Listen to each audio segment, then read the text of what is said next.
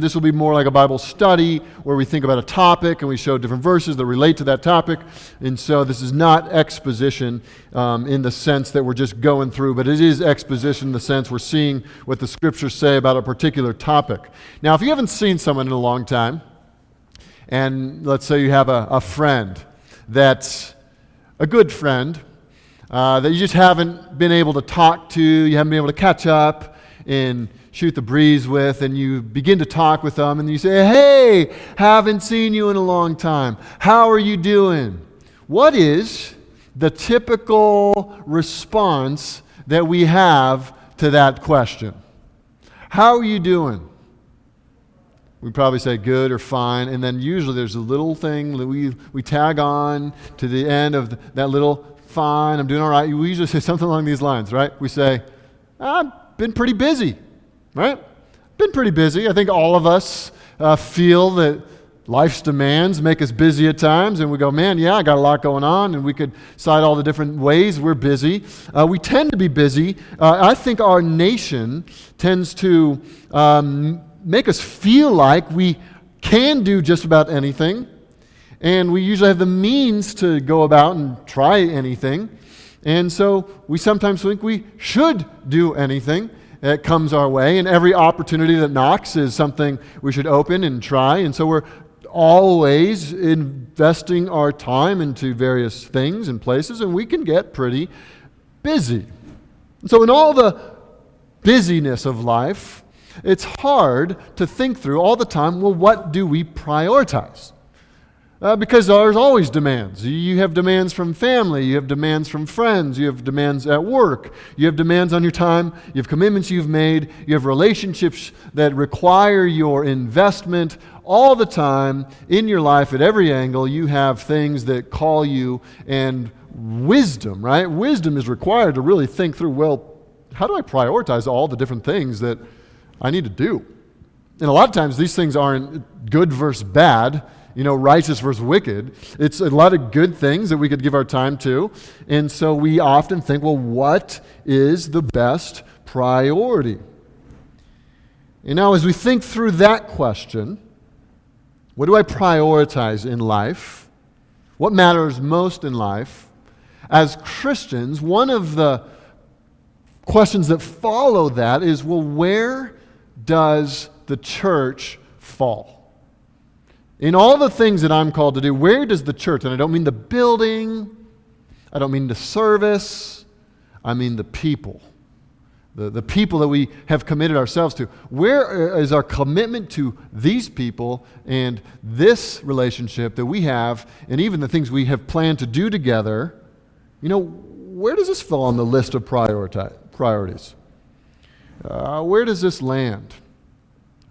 Now, on this morning, as we think about the priority of the local church, I want to give some fuel to think about why the church is so important to the Christian life. And I want us to think through this as we look through different portions of Scripture, why I think Christians ought to have their lives prioritizing their church and their church family. And I want to do this because, first of all, I think it's thrilling to see how God has organized the church, and it ought to excite us to think about what we've been called to be a part of. And I want to remind us and even urge us forward to work together for the church as we think about how God has planned to use the church. It is His plan A in the world, and if He is committed to the church, then how also we should be committed to the church. So we're thinking through church priorities. Where does the church fall on our list of priorities? And I want to say, I think we ought to be thinking about how we should prioritize our local church. And I'm going to give us some reasons, 5 biblical reasons, why we ought to prioritize the local church. And here's reason number 1. If you're a note taker, as we look through Scripture, I think the number 1 reason we prioritize the local church in our lives as believers is this. We prioritize the local church because Jesus does. In Acts chapter 20, if you want to turn there, Paul is speaking to some elders in the Ephesian church. He's labored in Ephesus, and he's seen the Lord do some amazing things, and people have come to salvation. And Paul is leaving now. And as he's leaving, he gets these elders together, and he's got some kind of last parting words. And whenever there's parting words, it's time for us to perk up and listen well, because parting words are important words. And here, he's speaking to the elders. And if we start in verse 26, he's giving them some warnings. He's about to talk about wolves that will come into the flock, and they won't spare the flock because they don't have God's truth on their mind. They have their own agenda. So he's got a little bit of a warning, and he says this in verse 26. He says, "Therefore I testify to you this day that I'm innocent of the blood of you all. For I did not shrink from declaring to you the whole counsel of God."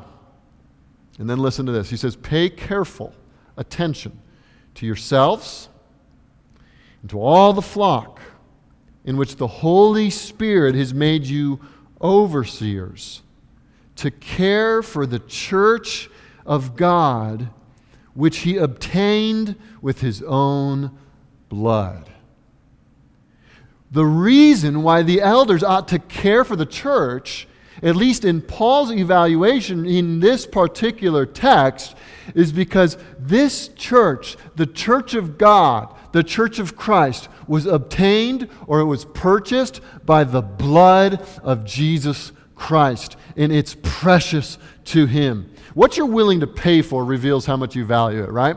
If you look at an object in the store and you got $1 in your pocket, and that thing you're looking at and you're thinking about whether you could buy it, and you say, "Well, I got $1, but I'm not even going to spend my dollar on that thing," you would then, it'd be true that you don't really evaluate that thing very highly. You don't consider it very worthy of you even investing a single dollar. But if there's something you would see that would say, "Oh, I'm willing to give $1, I'm willing to give $1,000 to buy that," that means you're valuing it more. And so the more you're willing to pay to get something shows how much you value it. Well, the Bible is clear that the church wasn't purchased by Christ's money. It's not that he put down a down payment to get the church. He was willing to pay not with silver or with gold or with dollar bills, but he was willing to purchase the church of God with his very own blood. I mean, how many things in life are we willing to purchase with blood? I mean, you might think of a close relationship with a spouse or with a child that you would be willing to jump in front of a bullet or hurt, even get into harm's way in order to preserve the life. I mean, you're willing to spend even your own health to help someone. There's ties of relationships so strong and so deep in those relationships. Well, Jesus, out of the immensity of his love for the church, was willing to pay not with money, not with silver, not with gold, but with his own shed blood. So the point here is, how much does Jesus love the church? How much is he devoted to the church? I mean, think of the metaphors even that the New Testament uses to describe the church. Ephesians chapter 5, that Christ loves the church like it's his bride. Remember the wedding day when we were in a little church, actually not very far from here, and I stood up here, and I remember Ashley coming in through these two doors at the very back and seeing her dressed up in the beauty of a wedding gown and watching, my own heart starts beating fast. That was my bride, and I was going to commit myself to love her for the rest of my life. And that image there is the image that Christ is using for his bride, which is us, that he is committed to us, that he loves us, that if you ever doubt that he loves you, that you can look back to the vow he made at the cross, where he paid for you with his own blood, and then he rose from the dead to prove that the promises he made are true and will come true, that he is so committed to us. And then we, being his followers, love the same things he loves, right? And if we're disciples, we cherish the same things he cherishes. And so what does that mean for us? That we too ought to love the church. Because Jesus, our master, our Lord, our mentor, loves the church. And this is at the heart of the gospel, right? The love of God shed on the people of God through the Son of God on the cross and in the resurrection, offering free salvation to everyone who comes and believes. I mean, this is beautiful, the love of God. And the church is what God loves so much that he sent Jesus Christ. You're in Acts, you can turn over a few verses into Acts chapter 9. And you might think, well, what does this have to do with the church? Because it's about Saul and his conversion. If you remember Saul, he was someone who hated the church. He was someone who went from church to church trying to drag Christians out and to put them on the streets or to put them in the prison. He was trying to stamp out the church. That's what Saul wanted to do. If you remember the story, that this man who was so antagonistic toward the church, who would have been described as a terrorist of the New Testament, was confronted by the risen Christ. And you remember what Jesus said to Saul. Listen to this. He said in verse 4 of chapter 9, he says, falling to the ground, Saul heard a voice saying, Saul, Saul, why are you persecuting me? You hear that? Jesus didn't say, Saul, Saul, why are you persecuting the church? He didn't say, Saul, Saul, why are you persecuting my people? He could have said those things, and those things would have been right, because that's what Saul was doing. But what did Jesus say? He says, if you're attacking the church, it's as if you're attacking me. Why are you persecuting me? Because when you go against the church, you're going against me. And we could just flip that around and understand the same truth, that if you want to serve Jesus, I trust you're here because you want to serve Jesus. You're thrilled that He redeemed you. You remember who you were before He came into your life. You remember the gospel transforming you. You want to give your life now to serving your Lord and your Savior. And that's why you come to church on a Sunday morning. And if you've ever asked that question, well, Jesus is in heaven and I'm here on earth, so how do I serve Him? He's not around. I can't follow Him around the same way the first century disciples did. And the answer to that question would be, you want to serve the church? You want to serve Jesus? I just gave it away. You want to serve Jesus? Serve the church. Just like Saul, if he persecuted the church, it was persecuting Jesus. You want to give your life to Jesus? Well, start investing in the lives of the people that are your church. And so Jesus loves the church. He died for the church. He purchased the church. He says He's going to be building His church. He says it's a spiritual building in 1 Peter 2, that each one of us are like bricks that He's molding together. He says in Ephesians chapter 1, He's the head of the church. He loves the church. He's invested in the church. And if we are followers of Jesus, we say, Jesus, I'm with you for the church. I'm following you to serve the church. Because if I want to serve you, the tangible expression of my service to Christ is to serve the church. So number one reason, first out of the gate, is that if we want to follow Jesus, then we got to love His church. Prioritize the church because Jesus did. And so number two, the second reason why we should prioritize the local church, and we're going to race through here. Yeah, we're definitely going to race through here after I just check the clock, racing through here. Number two, the reason we should prioritize the church is this, because you love Christians. You love Christians. In 1 John chapter 4, John writes this very profound statement in chapter 4, verse 7. He says, Beloved, let us love one another. And then he says, For love is from God, and whoever loves has been born of God and knows God. And so what he's saying is this, that if you love, it's because God has done a work in you. He's implanted His love in you, and you're able to now love other people because God's supernatural work of love. And the evidence that you've been born again is that you love people. Verse 1 of chapter 5, if you're in 1 John, he says, Everyone who believes that Jesus is the Christ has been born of God, and everyone who loves the Father loves whoever has been born of Him. That's a profound statement as well. If you love the Father, how do you know that someone loves the Father? How do you know that you love the Father? Well, the tangible expression of your love for the Father is you love those who have been born of God, which is to say you love Christians. And so if you're gathering this morning, another reason you gather and another reason you're committed to this church is because you look around at the room and you say, I love you. I'm here because I love you and I'm committed to you. 1 John chapter 2 will go on to even make a more stunning statement that if you don't love your brother, you're still in darkness. Which is to say that the mark of true Christian love that the Father gives us and puts in our hearts is love for His people. You love other Christians. You're called to love other Christians. 1 Peter 1:22, love one another earnestly. Is your love for the other people in your church, the other believers that God has bound you together with, is your love for them earnest? It says, love one another earnestly from a pure heart, since you have been born again. You've been called to love.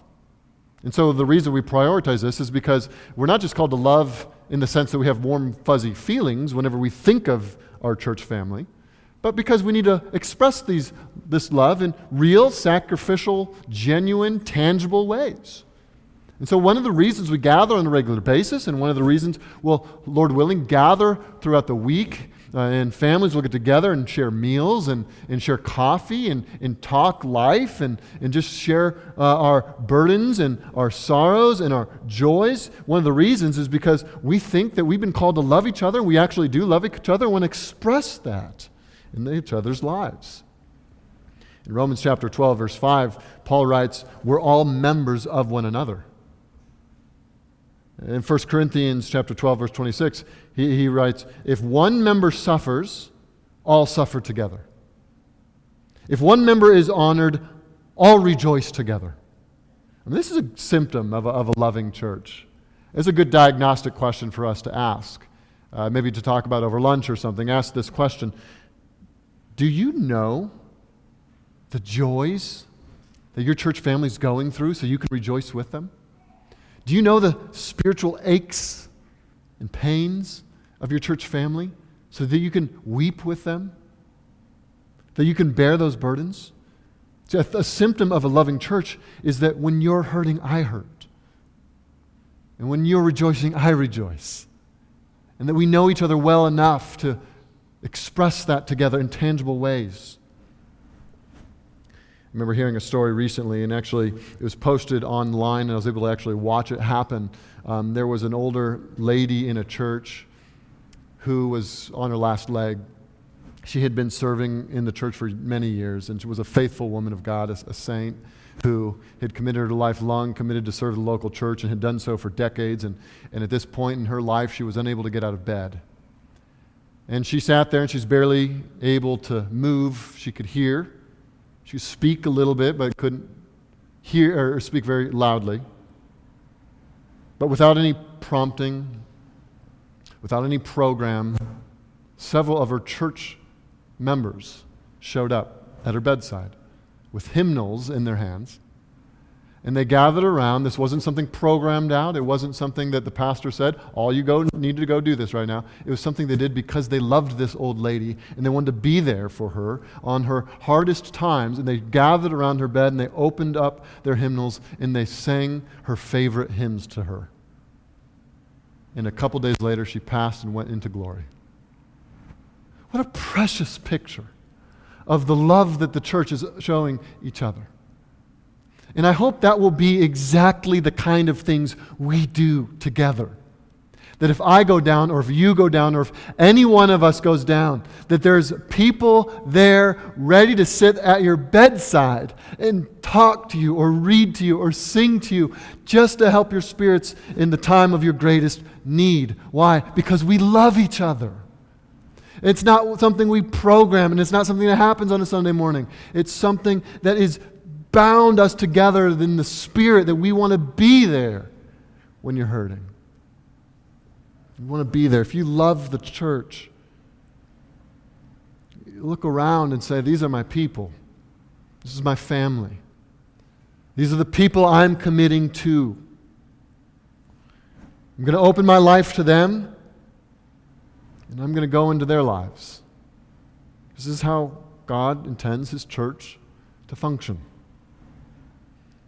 I hope that many of you will see yourselves like the character in John Bunyan's Pilgrim's Progress. I read this book to my children last year, and there's this one character who became my favorite character. His name was Greatheart. And this man was sent by the king to come to little pilgrims on their way to the celestial city. And Greatheart was a great man of great faith. And he came along the weak ones, and he'd carry them as much as he could to take them home to the celestial city. And he would do whatever he could. He'd fight the bad guys. He'd help them along. He'd He'd bind their wounds. He was there to help people get home to heaven. And the king had commissioned him. And he said, it is my duty to love these people. And when the king calls me home, I'll go home. But until he calls me, I'm here to help people get home. What a image for me is, I would love to be a Greatheart. And I hope many of us say, we look at each other as, I'm here to help people get home to heaven. I'm here to give my life to serving the weak and the needy, the hurting, those who are in pain. I'm committed like Greatheart was. The old Charles Spurgeon compared himself to a Greatheart as well. He said, in his much more eloquent way, he said it like this. He said, I am committed and occupied in my small way like Mr. Greatheart was employed in John Bunyan's day. I do not compare myself with that great champion, but I'm in the same line of business. I am engaged in personally conducted tours to heaven. It is my business as best as I can to kill dragons, to cut off giants' heads, to lead on the timid and the trembling. I'm often afraid that I'll lose some of the weaklings. I have a heartache for them. But by God's grace and your kind and generous help and looking after one another, I hope we shall travel safely to the river's edge. Oh, how many have I had to part with there? And I've stood on the brink, and I have heard them singing in the midst of the stream, and I have almost seen the shining ones lead them up the hill and through the gates into the celestial city. He's speaking, of course, metaphorically, leading people not only to Christ, but then walking with them to their dying day until the Lord took them home, and He was at their bedside saying, oh, Lord, you're receiving these people. It's almost as if I could see the angels taking them home to be with the Lord in glory. Don't you want to be that person? Don't we want to be there for each other? Isn't that a beautiful picture of the church? So let's prioritize it because we love one another. It's simple. We just love one another like a family does. We want to be here for each other. Like Greatheart, commit to one another to help each other get home to heaven. That's what it's about. A third reason we should prioritize the church is because we've made commitments. We've made commitments. Maybe we live in a society that doesn't value commitment. You have to put your signature on anything in order for it to be valid. Nobody's word really means much these days anymore. But we've all made commitments. We already have commitments. The moment you were born into a family, you had commitments that God intended you to live out with your family. If you have kids, your commitments to them. But the moment we began to follow Jesus, in Luke chapter 14, Jesus said, if anyone would be my disciple, let him renounce all he has. And so the first commitment we made, as we said, Jesus, you're my Lord. I'm following you and I'm trusting you to pay for all my sins and to forgive me and adopt me into your family. The moment we called him Lord and trusted in him to forgive us, we also said, Lord, I renounce everything I have. I renounce my selfish ambition. And I'm entrusting everything to you. Our first commitment was to say, Lord, you're my everything. You are my priority, Jesus. That was our first commitment that we made. And then, as we began to follow Jesus, many of us got baptized. And this was the normal New Testament routine, that in obedience to Jesus, as you profess your faith, you got baptized. And baptism is a public profession of what you believe. And in baptism, there are commitments. You're saying, I'm with you, Jesus. You're saying it publicly. You're saying, I'm not with the world anymore. I'm with Christ. And I'm with the body of Christ, in the fellowship of Christ, in the body of believers called the church. And then if we take communion together, whenever we go to the table, we hopefully are not just looking down at our bread and our cup, but we're looking around and we're saying, I'm committed to these brothers and sisters. That the people I share at the table with, these are the people I am committed to and committing to on a regular basis as we renew our commitments to Christ and remember what He has done for us. It's a beautiful thing that God intends for us to make commitments to each other. And this is one of the reasons we prioritize the churches. We are going to make good on the commitments we've made and the promises we've made, first to God and then to each other. So we say, I'm here. I've made commitments. I'm ready, and I've seen this playing out in many people in my life as they have committed themselves to the church. They're willing to get up at 3:30 a.m. to prepare for whatever events come in the next day. They're willing to work hard. They're willing to be at people's houses. They're willing to show up when needed. Why? Because of love, but also because they know that before the Lord, I've made commitments to these people. I've made promises to these specific people. And I'm committed to them. I'm uniting with them. Really, as we think about what we're doing on the second portion of Sunday mornings, is we're really thinking about what this means, these commitments that God intends for us to make to one another. And we're thinking about them and saying, okay, let's get these out there and let's say, let's do this together. And so we've made commitments. Now here's a fourth reason we ought to prioritize the church. As we look at all the reasons, and you could probably find many, many more reasons that we ought to prioritize the church. But here's reason number 4. In Job chapter 5, verse 7, Job said, man is born for trouble as the sparks fly upward. Which is to say, in the modern vernacular, life is hard. You've lived long enough, you know that. Life is hard. You know enough people, you care enough about them, you're going to feel ache throughout your life. Because tragedies in this fallen world are a regular thing. You will feel them in your own life, maybe in an even very personal and private way, the turmoil in your own heart. You will experience pain and difficulty in relationships of people close to you. You will experience it as a church family, as we unite together and we hear what's going on in each other's lives. We will ache for one another. And then, not to mention all the things that really aren't very close to us geographically, but the things we see through the internet or through TV, the tragedies that are happening all around the world all the time. We live in a really hard world to live in. And since Genesis 3, since the fall of man and sin entered the world and the curse fell, this world is broken. Can't you feel it? Isn't that why we pray in the Lord's Prayer, Lord, your kingdom come? It's fix this broken world. So you live in relationship with people long enough, we're going to be needy. Our fourth point is prioritize the local church because you are needy. Every single one of us has difficulties in life. Every single one of us has needs. No man or woman is an island. No one has been so developed by God that they don't need any help from anyone else. Not even Christians filled with the Spirit were ever intended or designed to live the Christian life in isolation from a church.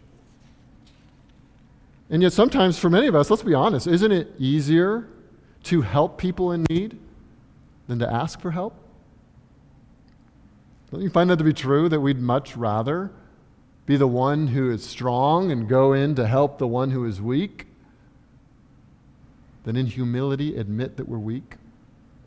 And that we need help, and that we need prayer, and that we have needs. It's much harder to admit that, isn't it? And yet, isn't that the reality? And so one of the reasons we prioritize the local church is because in humility, we all say we are needy. We need each other. We weren't designed to do this alone. We need people who know us, and we need to know people. We need people to really know us. We need to open our lives to people. We need to approach people in love. Listen to this in 1 Corinthians 12, maybe the most famous passage related to the life of the body. And in verse 14, he starts describing the body being made up of many members, hands, eyes, mouth, and they're all needed. And then in verse 21, you might want to underline this if you haven't already, or highlight this. He makes this statement. He says this, he says, the eye cannot say to the hand, I have no need of you. The eye can't say to the hand, the foot, or the mouth, or any other member, I don't need you. So church, as we look around in this room and we see there are hands and there are eyes and there are mouths and there are different people that God has designed to be different and have different gifts and different abilities and different backgrounds, you know what we're not allowed to say? This is what he says here in verse 21. Here's what we're not allowed to say, is I don't need you. I don't need them. We're not allowed to say that. In fact, I think Paul is driving at the opposite. He would have us say, I have great need of you. And that takes humility to say, but this is what we all need to get to the point where we're willing to look at each other and say, I need you in my life.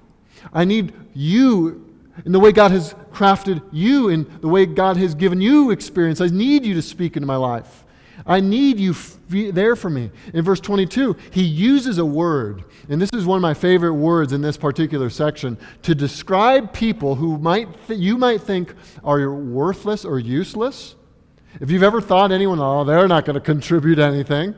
Well, Paul has a word for that person. You see it in verse 22. Indispensable. That's the word he uses. Indispensable. No one can look at any person, the person at the top or the most visible, or the person at the bottom that no one even knows. No one can look at them and say, nope, don't need you. We need each other. All of us. Every one of us needs every one of us here. And this is what the body is. When the body isn't functioning well, it's because the members of the body are, it's like the eye is saying to the hand, I got enough sight on my own. I don't need a hand. Or the hand is saying to the eye, I can do it all on my own. I don't need anyone to see for me. So we need each other. Now, if you've ever been in a position where you go, I don't really have much to offer. You know, why would I be needed? I don't have much to offer. My life is hard. You know what? You know who's the most effective at ministering to others who are in need? It's the people who have a deep sense of their own neediness because they have gone through something really hard in the past and they have cried out to the Lord and experienced His comfort, and now they, experiencing His comfort, want to give it to those who are in need. I tell you, if you're suffering and you're hurting, you don't want to go to a slick consultant who just spouts off facts. You don't want to be like Job's friends who all sit around and they all have great reasons for why his life was so hard.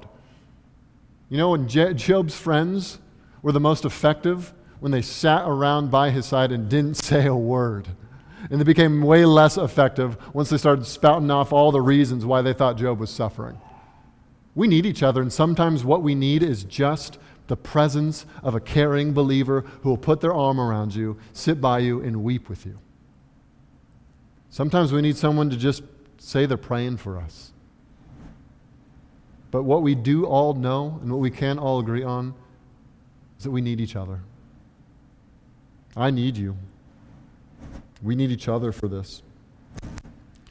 The last reason we're going to draw out for prioritizing the church, you can find it in Ephesians chapter 3. I want you to turn there. This is my favorite passage on the church.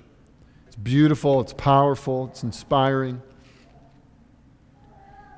In Ephesians chapter 3 and verse 7, Paul's speaking about his call to be a minister of the gospel and the power that was given to him to preach the word of God, the grace that was given to him to preach.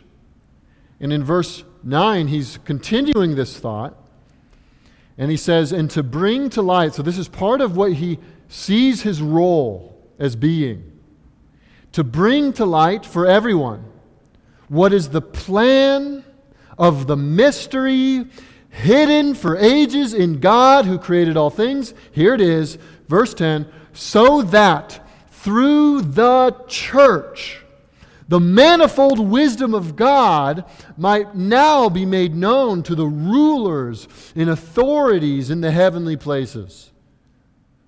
Pause right there. Think about that last verse, verse 10. What is God doing in the church? Here's why God is doing what He's doing in the church. Here's His plan. And it is much bigger than what we normally think about.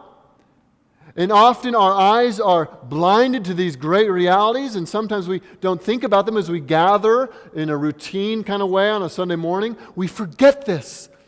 But look at what he says is happening. Through the church, that is the gathered people of God, the manifold, many-faceted, multicolored wisdom of God is now being made known to whom? The rulers and authorities in the heavenly places.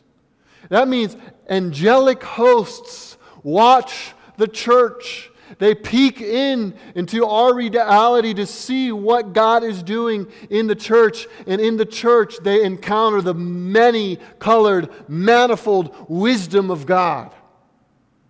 This is something with cosmic implications. That God is doing something greater than what we've normally talked about in the church. He's showing off His grace to the universe. And in chapter 5 of Ephesians, Paul clearly means that rulers and authorities is also referring to the demonic hosts.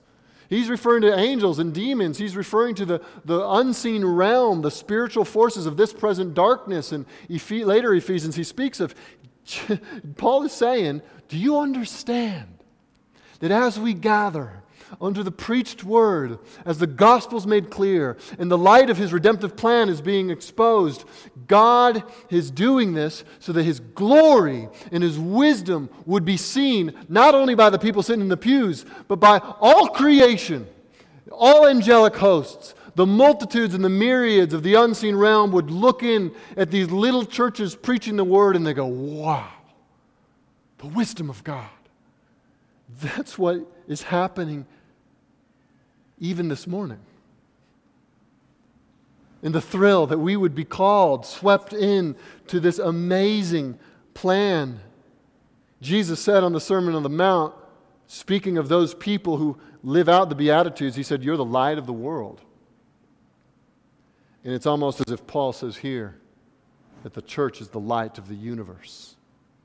That all creation sees the great plan of redemption, lost people being saved and brought into the family of God, being gathered by the Spirit as the church, being then commissioned to live for His glory in the world as sojourners and exiles in this place, awaiting a kingdom that will come, and in the meantime on a mission to make disciples of every nation. And the world sees that and they don't get it, but the unseen realm sees the cosmic wisdom of God on display. You're a part of that. I mean, if that's not a reason to wake up in the morning and show up to church and be a part of what we're doing here and commit your lives to one another and say, here we are, we're doing this together, I don't know what is. This is a thrill. This is an absolute thrill. It's God's plan. The church is at the center of the heart of Jesus Christ, at the center of His redemptive plan. It's at the center of what He's doing in the world. Church, listen, you are a trophy of God's grace that He holds up to the watching universe to prove His majesty and glory and wisdom. You are. We are. As we live this out together. If we ever thought that the corporate gathering of the saints of God on a Sunday morning was a small, trivial thing to trifle with, to toss aside, don't be deceived. We've got to see this for what it is. And that we here now being a part of this is an opportunity that we can't fathom the depths of. I'll finish with a quote of John Piper, who says this better than I can. He says it like this: the church of Jesus Christ is the most important institution in the world. The assembly of the redeemed, the company of the saints, the children of God are more significant in world history than any other group, any other organization or nation. The United States of America compares to the Church of Jesus Christ like a speck of dust compares to the sun. The drama of international relations compares to the mission of the church like a kindergarten riddle compares to Hamlet or King Lear. All the pomp of May Day in Red Square and the pageantry of New Year's in Pasadena fades into a formless gray against the splendor of the bride of Christ. Take heed how you judge. Things are not what they seem. All flesh is like grass, and its glory is like the flower of grass. The grass withers and the flower falls, but the word of the Lord and his family abide forever. Luke 16:15 says, "For what is exalted among men is an abomination in the sight of God.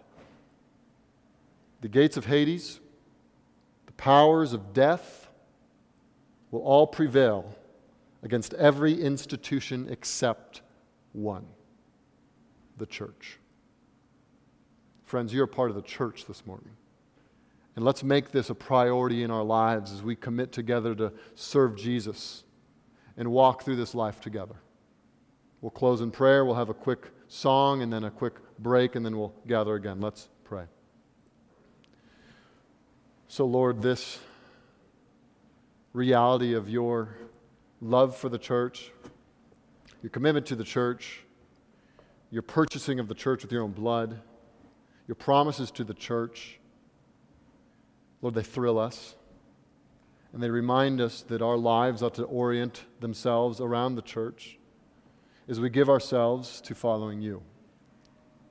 And Lord, I pray that as we move forward together as a church, that we would experience the binding unity of the Spirit. The love that's produced by the Spirit would be experienced and expressed among us in tangible ways. And that we'd be a gathering filled with hope that this is the church that Christ builds, that this is the church that is put on display for all the universe to see, and that the promises you made will come to pass. You will build your church, and you will get your glory, and you will take your bride home one day to be with you forever. We love you. We thank you for this church and what you're doing here. Pray these things in Jesus' name. Amen.